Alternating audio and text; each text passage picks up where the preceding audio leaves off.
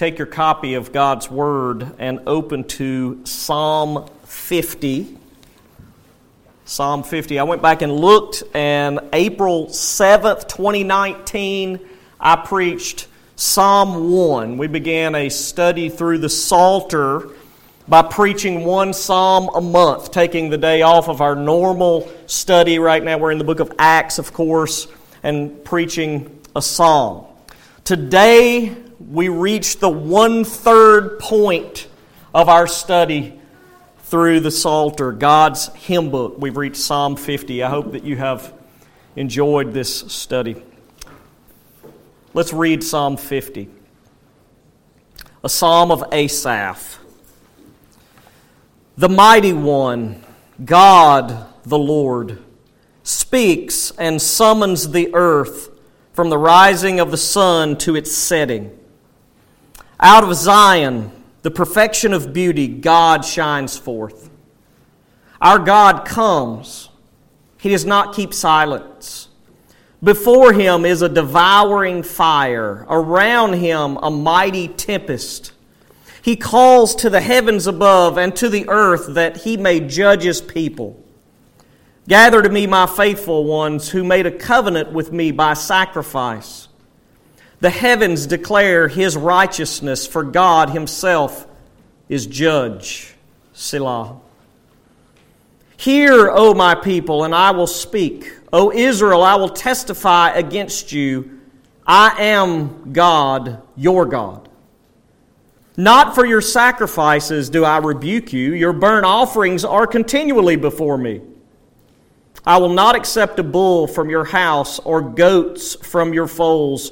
For every beast of the forest is mine, the cattle on 1,000 hills. I know all the birds of the hills, and all that moves in the field is mine. If I were hungry, I would not tell you, for the world and its fullness are mine. Do I eat the flesh of bulls or drink the blood of goats? Offer to God a sacrifice of thanksgiving, and perform your vows to the Most High, and call upon me in the day of trouble. I will deliver you, and you shall glorify me. But to the wicked, God says, what right have you to recite my statutes, or take my covenant on your lips? For you hate discipline, and you cast my words behind you. If you see a thief, you are pleased with him, and you keep company with adulterers. You give your mouth free rein for evil, and your tongue frames deceit. You sit and speak against your brother. You slander your own mother's son. These things you've done, and I have been silent. You thought that I was one like yourself, but now I rebuke you and lay the charge before you. Mark this then, you who forget God, lest I tear you apart and there be none to deliver. The one who offers thanksgiving as his sacrifice glorifies me. To one who orders his way rightly, I will show the salvation of God. Psalm 50. Most commentators offer a very simple outline for this psalm. Verses 1 through 6 are essentially introductory, summoning the people to judgment before Yahweh. Verses 7 through 15 contain the first indictment against Israel, essentially charging them of mere formalism in worship, empty rituals behind which there is no heart of faith. The last section, verses 16 through 23, indict Israel for transgressing God's law. The Decalogue, specifically, the Ten Commandments, specifically the way that they treat their neighbor. But some of these commandments obviously are beyond that of the Ten Commandments, as we saw things like slander even mentioned there. The superscription, which is in the Hebrew, it simply reads, a psalm of Asaph. We know a little bit about this man. We don't know a lot about him, but certainly not as much as we know about someone like David. But we know a little bit about Asaph. This is actually the first of 11 psalms penned by this man. Interestingly enough, the rest of them are grouped together. Psalms 73 through 83. That's the beginning of book 3 of the Psalms. This one sort of sits by itself. That placement of this psalm at least ought to give us a clue that the psalms are arranged the way that they are on purpose. It's not like they just tossed them into the air and boom, here they are. No, they're the way that they are on purpose, thematically. Back in 1 Chronicles 6, Asaph is mentioned as one of the men whom David put in charge of the service of song in the house of the Lord after the ark rested there. So he's a song leader in the temple. Later in 1 Chronicles 16, it says that Asaph was appointed chief minister before the ark of the Lord to invoke, to thank, and to praise the Lord, the God of Israel, specifically in song. So without question, Asaph was a leader over the music at the temple. He's actually called a seer later on. 2 Chronicles 29 and 30 calls him a seer. That just means he was a prophet. We see a prophetic nature in his psalms. So again, we know a little bit about Asaph, but not as much as we know about a man like David. There's no occasion mentioned here. We do have that sometimes, and we know why a psalm was penned, when it was penned. There's nothing like that here. If I were to title this psalm, I would title it True Loyalty to Yahweh. True loyalty to Yahweh. This psalm actually charges Israel with unfaithfulness to God and man, though they were following the letter of the law. You can see that as you work through here. They're following the letter of the Old Covenant law, and God still says they are unfaithful. We'll talk about that as we move forward. All right, let's work through this psalm. It's a good one. The mighty one, God the Lord, speaks and summons the earth from the rising of the sun to its setting. Out of Zion, the perfection of beauty, God shines forth. So it begins here with 3 titles for God. The first one in Hebrew is the word El. In the ESV here, it's translated the mighty one. It's really a general term for God. It's actually occasionally employed in the Old Testament to speak of pagan gods, heathen gods, gods that are no gods at all. It's just like us saying God. It's very general. The next word is Elohim in Hebrew. Here it's translated God. It also is used generically sometimes. Sometimes it's used to refer to heathen or pagan gods. But when it does refer to the God of Scripture, it refers to Him as God the Creator. He is Elohim. He is God the Creator. But in case you had a doubt as to which God is being spoken of, Asaph leaves no doubt with this last title. He uses God's actual name. Capital L, capital O, capital R, capital D. That's the way that our English translations designate the Hebrew name of God, Yahweh. Yahweh. This is God. This is not Baal. This is not Molech. This is not one of the gods of the nations. No, this is the true and living God, and His name is Yahweh. Yahweh speaks of God's character. In other words, it speaks of His self-sufficiency. I am that I am.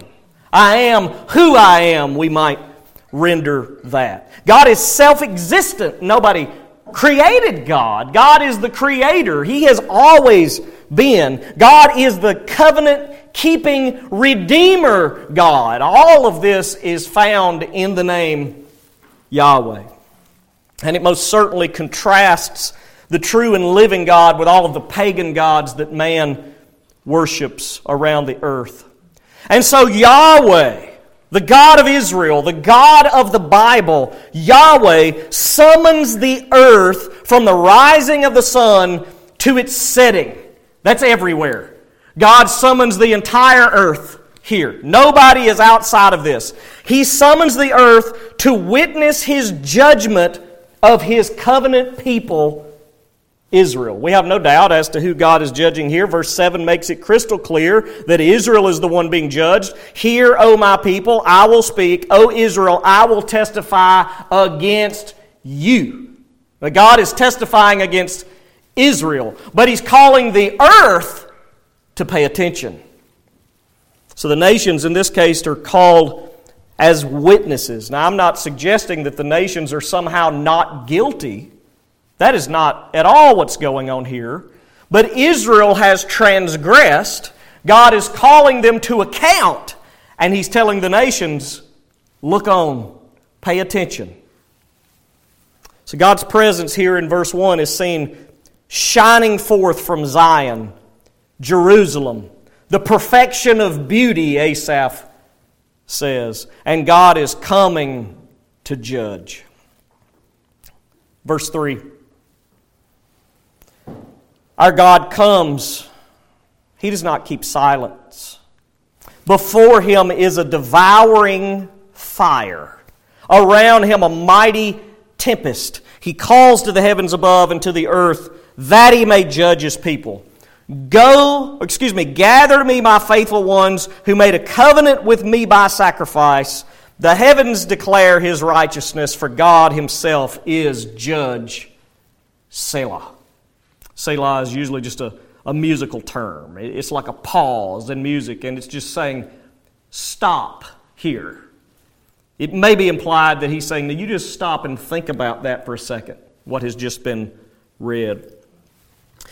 So we've been looking at the Psalms of Korah over the past several months as we've worked through the previous Psalms. And in those Psalms, one of the complaints was that God was silent, repeatedly.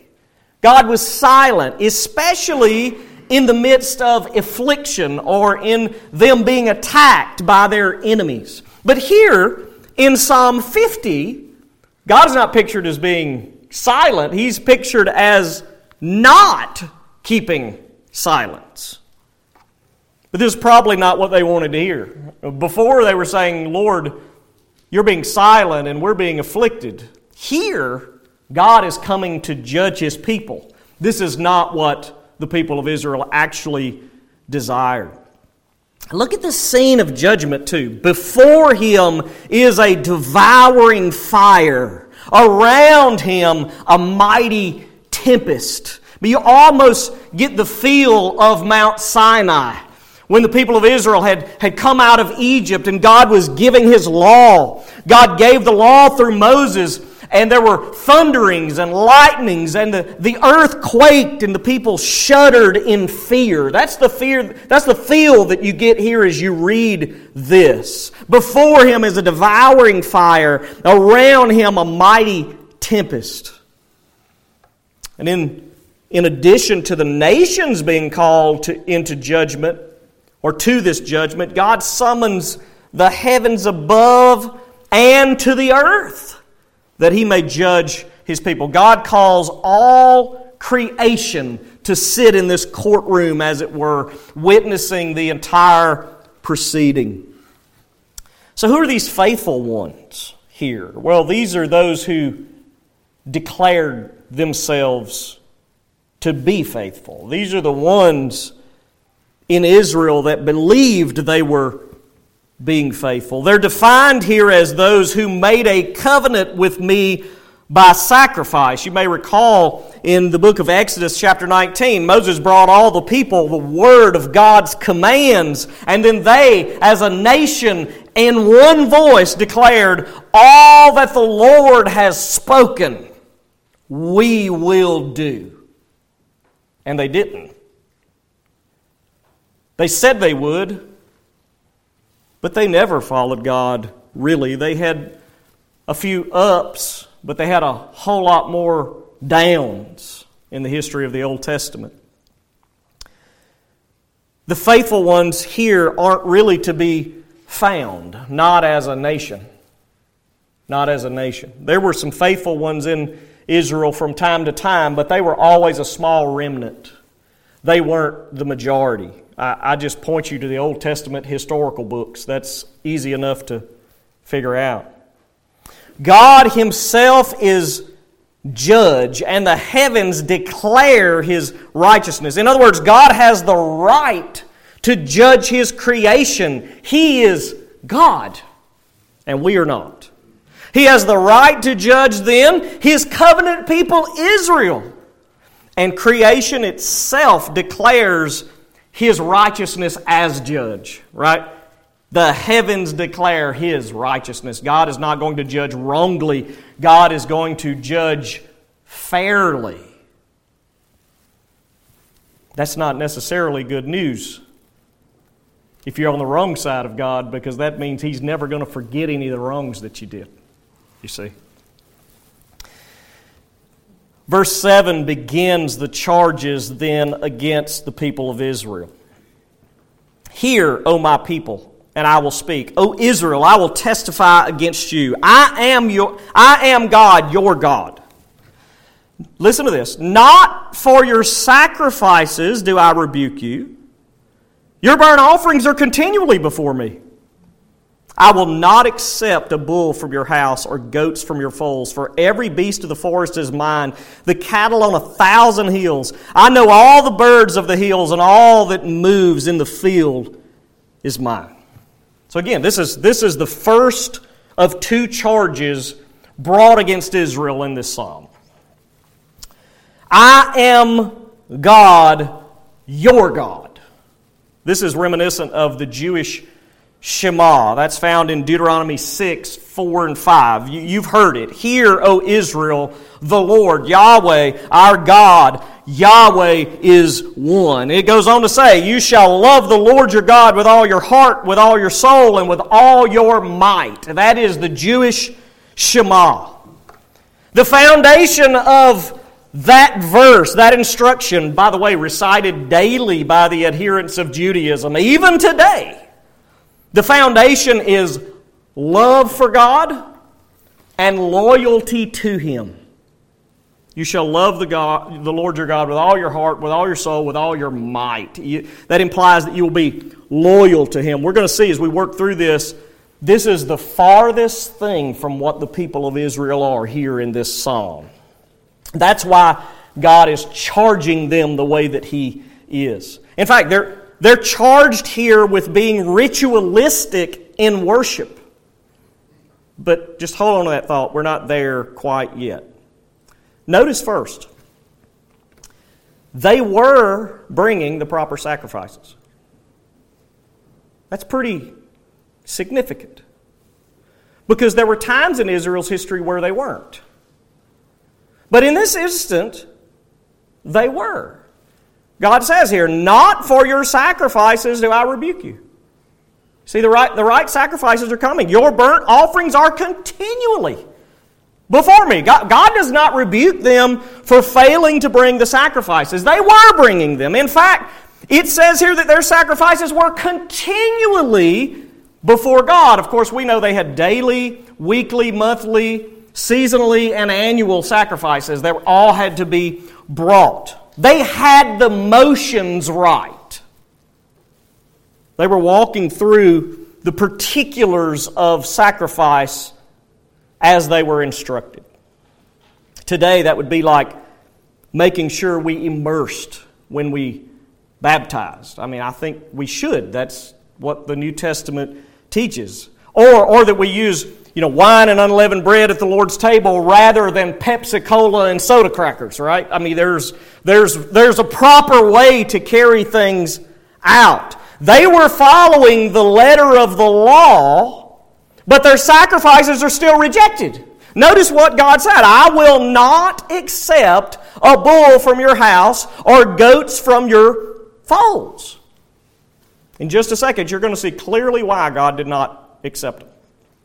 But suffice it to say, as humans, we just like a rule to follow. That is built in us. We like a box to check.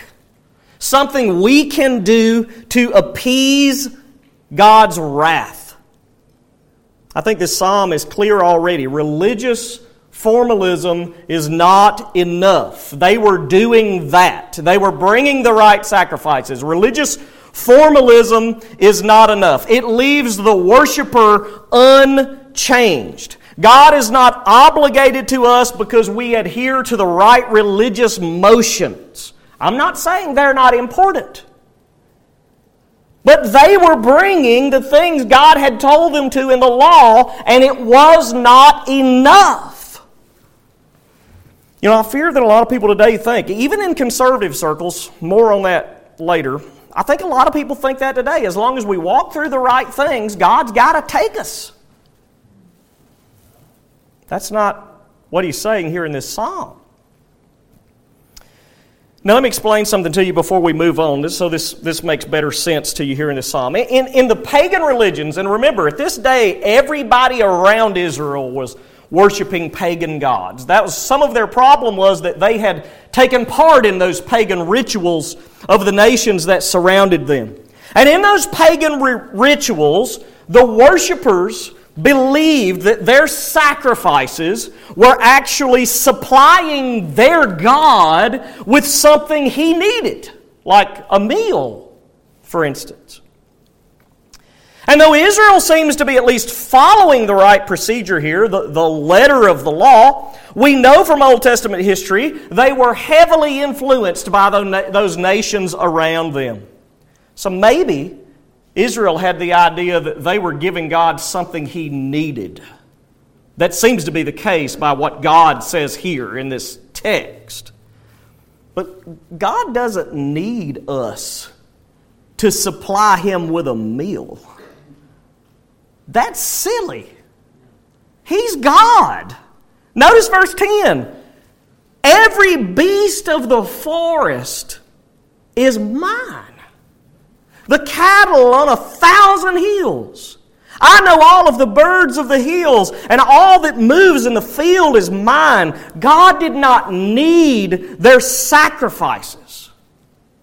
Those were his animals they were offering. And again, listen, his very name, Yahweh, declares that he is self-sufficient. He has no need. The God of the Bible does not need anyone or anything. The flip is true. We need God. He doesn't need us. That was true of Israel. It's true of us today. Now, along that line of sacrifices supplying God with something he needed, notice verse 12. If I were hungry, I wouldn't tell you. That's clear. For the world and its fullness are mine. Do I eat the blood of bulls and drink the blood of goats? See, that's what the pagans thought they were doing. Giving their God something he needed, something he needed to eat. God says, do you really think that's what's going on here? Offer to God a sacrifice of thanksgiving and perform your vows to the Most High and call upon me in the day of trouble and I will deliver you and you shall glorify me. God says here, if I were hungry, if that was even possible, and it's not, but if it was possible, you'd be the last one to know. God wouldn't tell us. God has no need. He didn't need their sacrifices. Humankind adds absolutely nothing to God when we worship. This is for us. We don't make God more God because we sing to Him. We don't make God more God because we pray to Him. We don't make God more God because we preach His Word accurately. We should do all of those things. But God is not more God because we do them. I remember Steve Lawson quoting J. Vernon McGee a number of years ago. I actually had to Google this quote to find it, to make sure that I got it right. Anyway, here's what Brother J. Vernon McGee said decades ago, I'm sure. Quote, friends, this is God's universe, and so you're going to have to do things God's way. You may think you have a better way, but you don't have your own universe in which to do it. Amen. He goes on to say this, quote, then just go on and create your own universe and come up with your own rules and run it the way you want. But until then, you're in God's universe, you're on God's planet, you're breathing God's air, and you're drinking God's water. End quote. Amen. Amen. That is precisely what God is telling Israel here. I don't need anything from you. This world is mine already. You need me. God isn't eating the flesh of bulls. He's not drinking the blood of goats. Now, what God desires from His people was this sacrifice of thanksgiving. Worship that comes from the heart. The right rituals, the right ceremony is worth precisely nothing if it's those rituals you're trusting in. God provides those rituals to tell us what we need, not what He needs, you see. And God promises here to answer those who call upon Him by faith. Now here in verse 15, when it says, call upon me in the day of trouble, it's quite possible that this refers specifically to the future day of trouble that is coming upon Israel. Jeremiah 37 refers to that time as the time of distress for Jacob. Or if you were reared like me on the old King James, it renders it the time of Jacob's trouble. God promises then, if they will call up on Him, He will deliver them. He will make them glorify Him. God caused us to be born again, Peter says. That time, according to prophets like Jeremiah and Zechariah and others, is a terrible time unlike no other, and God will actually use that time to bring Israel nationally to repentance for what they've done to Jesus, their Messiah. So He's promising them, if they will call upon them, or call upon Him in faith, He will hear them. There are certainly hints of the new covenant here, worship that is rooted in the heart. Let me put that off, though. We'll come back to that here in a bit. So the second indictment of Israel is seen in the next section, beginning with verse 16. But to the wicked God says, what right have you to recite my statutes, or to take my covenant on your lips? For you hate discipline, and you cast my words behind you. If you see a thief, you're pleased with him. You keep company with adulterers. This time, rather than talking about ritualistic worship that He's talked about in the first indictment, here God charges Israel with rebelling against God's commands, against God's word, specifically violating those commandments that relate to loving your neighbor as yourself. Now remember, this is the same people back in Exodus 19 who said, all that the Lord has spoken, we will do. But they didn't. I'm not saying we did. We didn't either. But here, this is specifically speaking to them. They took God's word and they tossed it aside and they did whatever they wanted to do. Yet apparently, they still used biblical language in some way or another, reciting God's statutes and taking His covenant on their lips. They talked the talk, but they didn't walk the walk. True faith, true loyalty to Yahweh, actual heartfelt worship always results in obedience. But they had refused discipline, which God not only did through the written word, but through prophet after prophet after prophet that God sent to them, telling them to repent or else. But rather than listening to the prophet, they defended the thief. Rather than following God's word, they supported the adulterer. Their actions actually proved that their religious ceremony was a sham. It was nothing more than external formalism. By the way, if you recall Romans 1, there, Paul indicts Gentile nations explaining what the judgment of God looks like on a people group. I assume you're somewhat familiar with that. After God defines sexual sin, sexual perversion, specifically there, lesbianism, homosexuality, He finally mentions about every other sin you can possibly think of as proof that a nation has come under the judgment of God, which means we're in it now. We're not waiting on it. We're in it. Anyway, here's what he says at the end of Romans 1. Romans 1:32.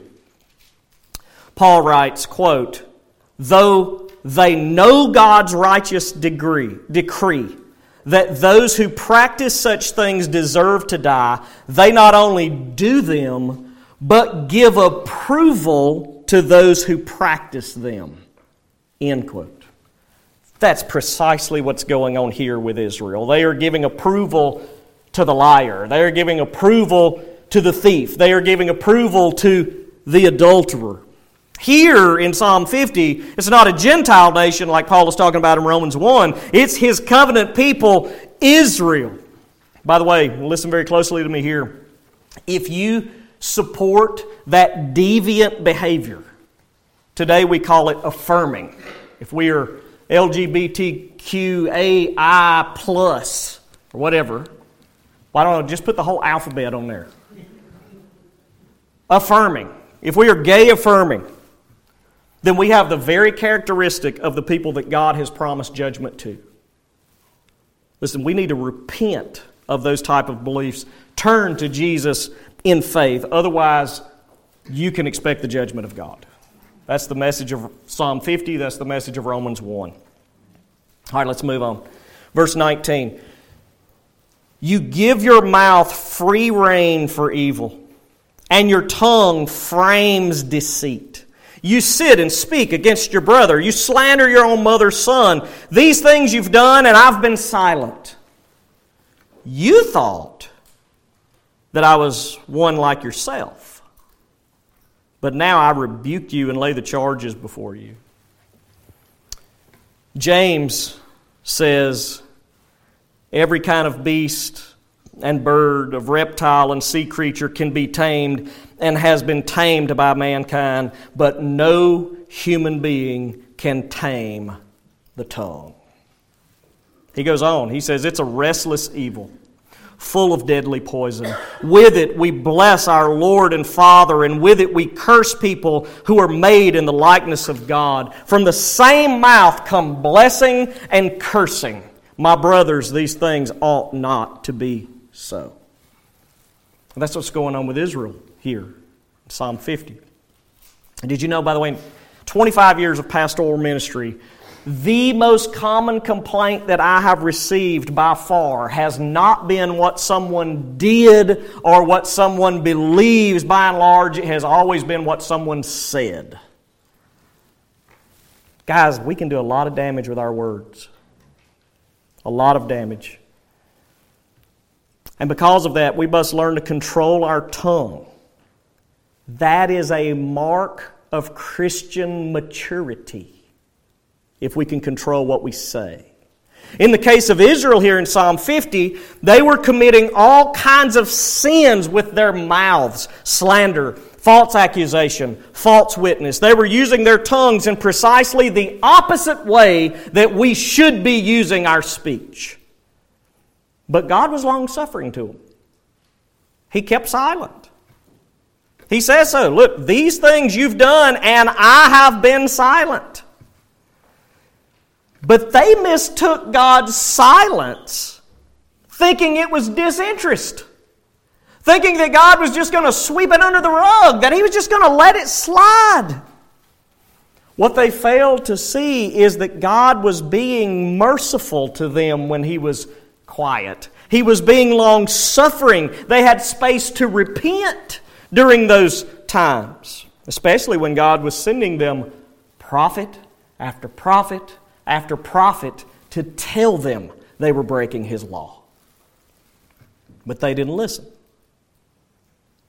Verse 22, mark this then, you who forget God, lest I tear you apart, and there be none to deliver. The one who offers thanksgiving as his sacrifice glorifies me. The one who offers thanksgiving as his sacrifice glorifies me. To one who orders his way rightly, I will show the salvation of God. So we're getting to the main point. The psalmist says, mark this, or it could be rendered, consider this. This might be the call to wisdom section of this psalm. If they do not repent, if they do not get rid of the religious formalism in worship, if they do not stop proving that it's mere ceremony by their actions, if they didn't turn to God in true loyal faith, inescapable judgment is coming. That's what the Lord says here. Lest I tear you apart, God says, and there be none to deliver. Listen, somebody may save you from the mouth of a shark down at the beach. But when God decides to judge, there's not a human being that has ever lived or will ever live that can save you from the wrath of God. Judgment is inescapable apart from faith in Jesus. And in their case, as the chosen people of God, as God's nation, they needed national repentance and a commitment to love God as the law demanded that they do. There were still a few Jews who believed. We know Asaph did. But as a whole, they were unbelieving. And God is calling on them to repent as a people group. The true worshiper follows the law. The true worshiper offers the proper sacrifice. But that worship must be the fruit of thanksgiving. That's what he's saying to these people that were living here in this day. In other words, proper external worship is the extension of proper and true internal worship. Faith, we might rightly say. So if you have proper faith, then you can rightly worship God. You can't rightly worship God, though, unless you have true faith. To the one who comes to God then by faith, he will receive the salvation of God. But make note, we are not received by God due to our formalities. We're not received by God because of our ceremony. God receives sinners by faith alone in the finished work of Jesus Christ, plus nothing. Nothing. Old Testament saints looked forward to Jesus by faith. We look back to Jesus by faith. But salvation is the same for everybody. All right. Let's transition smoothly into the application section of the sermon. The learning to live section. What does this psalm mean? We see what it meant to them.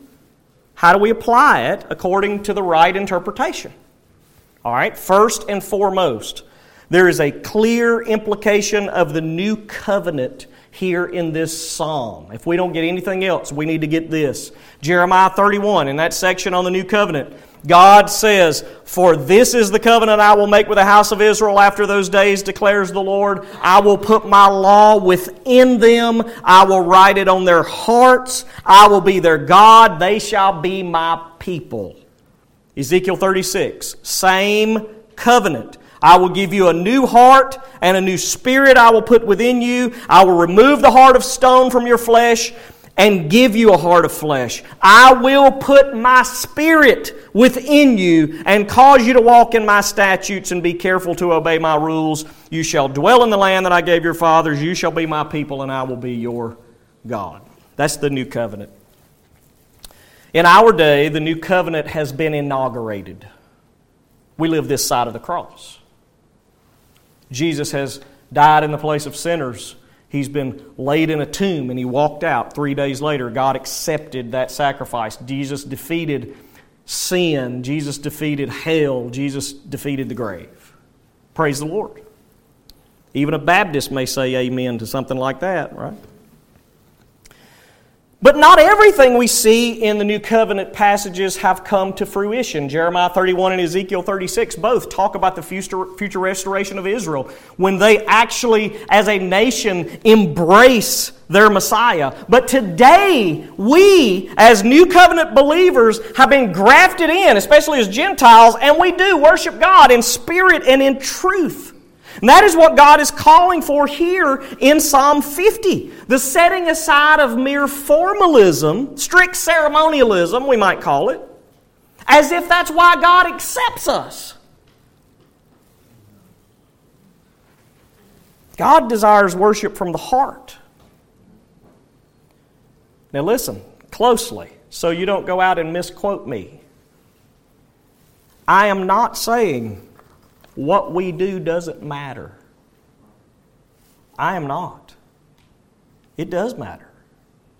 We should strive to do what the Bible says, the way the Bible says we should do it, but not apart from faith. That's what was going on in Israel in Psalm 50. They had the motions, but they didn't have the faith to back it up. You know, we often think about liberal antinomianism, anti-law, people who want to live how they want to live. They want to check church off the list each week, go on and live life like they want with no regard to the lordship of Jesus. And that is true. There are hordes of people that feel that way today. But that doesn't really affect us because we aren't liberals. We are more conservatives when it comes to the interpretation of Scripture. Like, that's the side of the fence that we're on. And there's danger over here, too. We need to stop thinking there's always just danger over there. Because there's danger with us, too. On our side of that liberal conservative line, the hyper-conservative formalist is so focused on the ceremony that he fails to see that true forgiveness is only found in the finished work of Jesus Christ and Christ alone. Listen, we can focus too much on the techniques. They matter. But there's a point when we've gone too far. To the point that we actually think God accepts us because of our proper worship. That's what they thought here in Psalm 50. That is a foundational misunderstanding of the gospel of Jesus Christ. God accepts us through the finished work of Jesus on the cross and nothing else.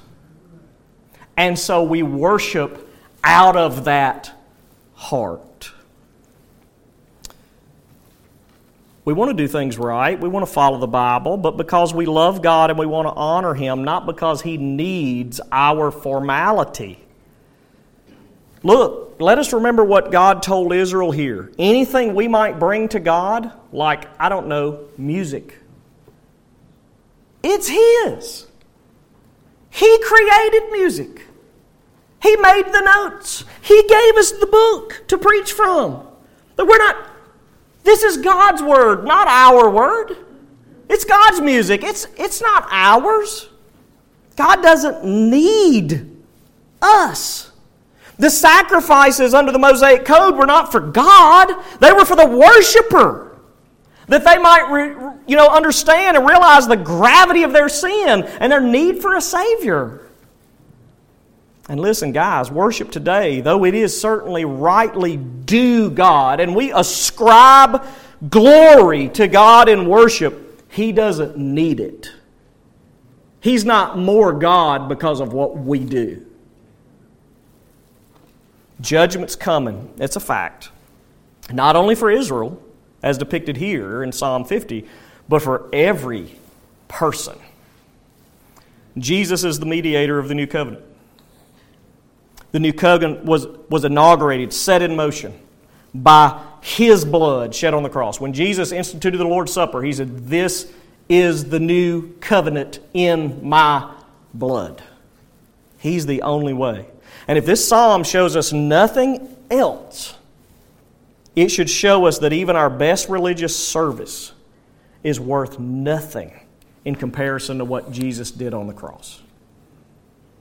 What we do matters, but it's not why God accepts us.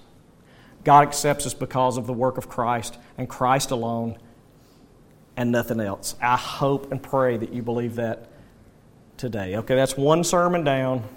Lord willing, we will sing a couple of songs and we will get to sermon number 2. Stand with me if you will.